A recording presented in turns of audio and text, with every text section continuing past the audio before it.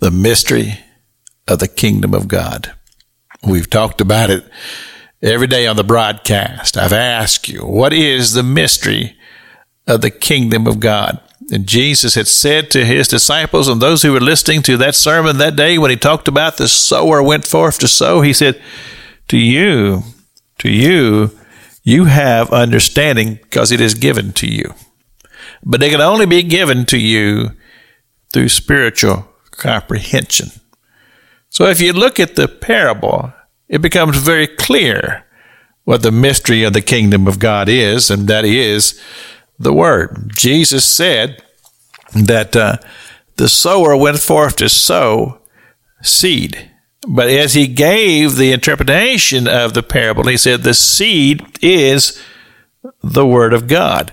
So he tells us the mystery is the Word of God. And he gives us a wonderful illustration here. He says a man goes out and he sows some seed, and then he goes to bed and goes to sleep.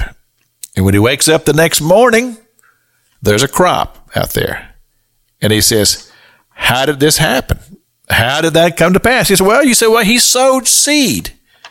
But the truth of the matter is that there are a lot of farmers who have sowed seed and woke up and there was nothing there. And so the understanding of the Word and the effectiveness of the Word is to understand that when the Word is sowed in faith, God does the miracle. And I do believe that the greatest miracle of all mankind is when a person goes from a carnal person who is caught up and lives in a carnal world, has no regard for spiritual things, and then God gets a hold of his heart. And all of a sudden, he sees life different. And he sees life from a spiritual perspective, understanding that he himself is spiritual, that God is spiritual, that he lives in a spiritual world. And then God begins to change the whole focus of his life because he's no longer caught and captured in that carnal world. Well, then Jesus gives us something else here to go along with this. And he uses the expression, he says, with whatever measure you met, it shall be measured unto you. Now, most of the time when you hear that message, the preacher is talking about money. But that's not what he's talking about here. He's talking about application of the Word. And he says, the amount of the Word that you sow is going to have a direct result that concerns the harvest. If you sow in the Word, but it's more than just sowing the Word, because you see, this farmer that we talked about, that they sowed the seed and then went to sleep.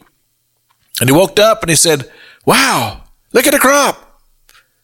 Understand, he also had played a role because he had plowed the ground, had done the fertilizing, done all the things that he could do.